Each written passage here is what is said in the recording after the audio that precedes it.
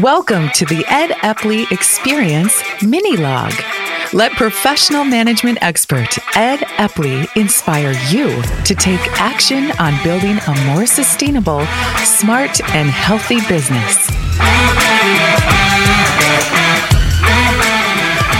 Good morning, everyone. This is Ed Epley with today's minilog.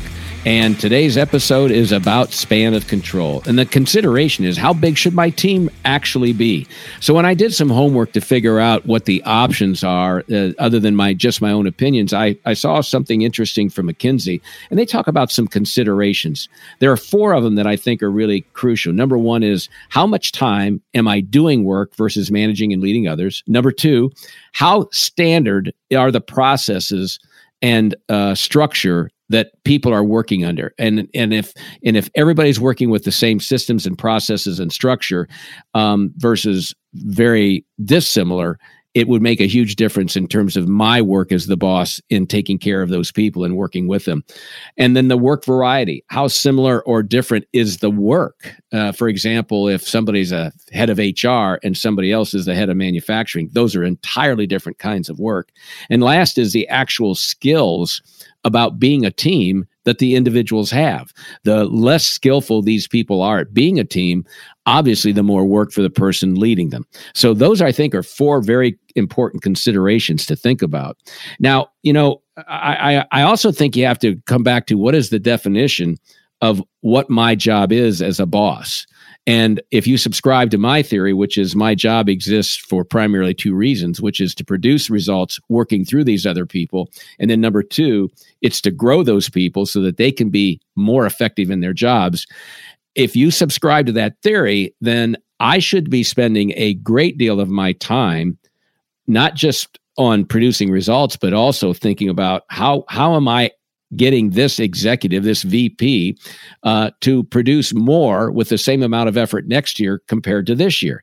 And so part of that is work that a lot of executives don't think about when they have teams. Hence, they will allow themselves to have a bigger team than they probably should.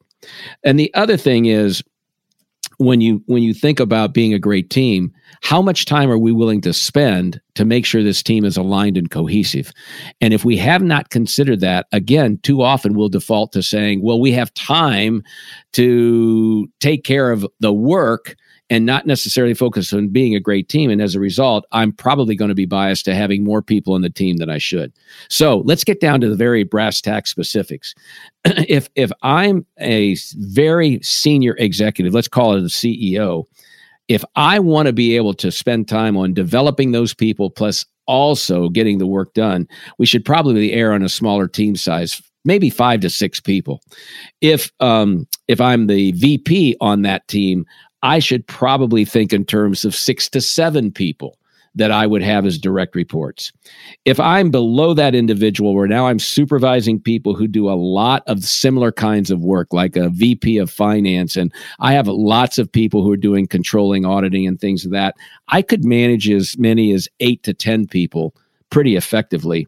And if I had a director who was running a call center for us, that individual could probably manage and lead up to 15 plus people, because they're all doing very, very, if not the exact same things, very, very similar things.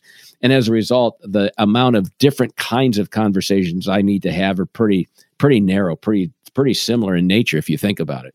So back to the final thoughts here on what's the right span of control. It comes back to, do you define your job as producing results and growing people? And if it is, you should be erring on the side of a smaller team versus a larger one. And the other contributing factor is, to what extent do we want to try to be a great team? And if we do, again, err on fewer people, not more. That's it for today's minilog. Thanks for joining me. Look forward to our next conversation very soon. Thanks for listening to the Ed Epley minilog. Visit www.theepleygroup.com for resources, tips, Ed's latest blogs, and a free assessment on where to improve your professional management skills.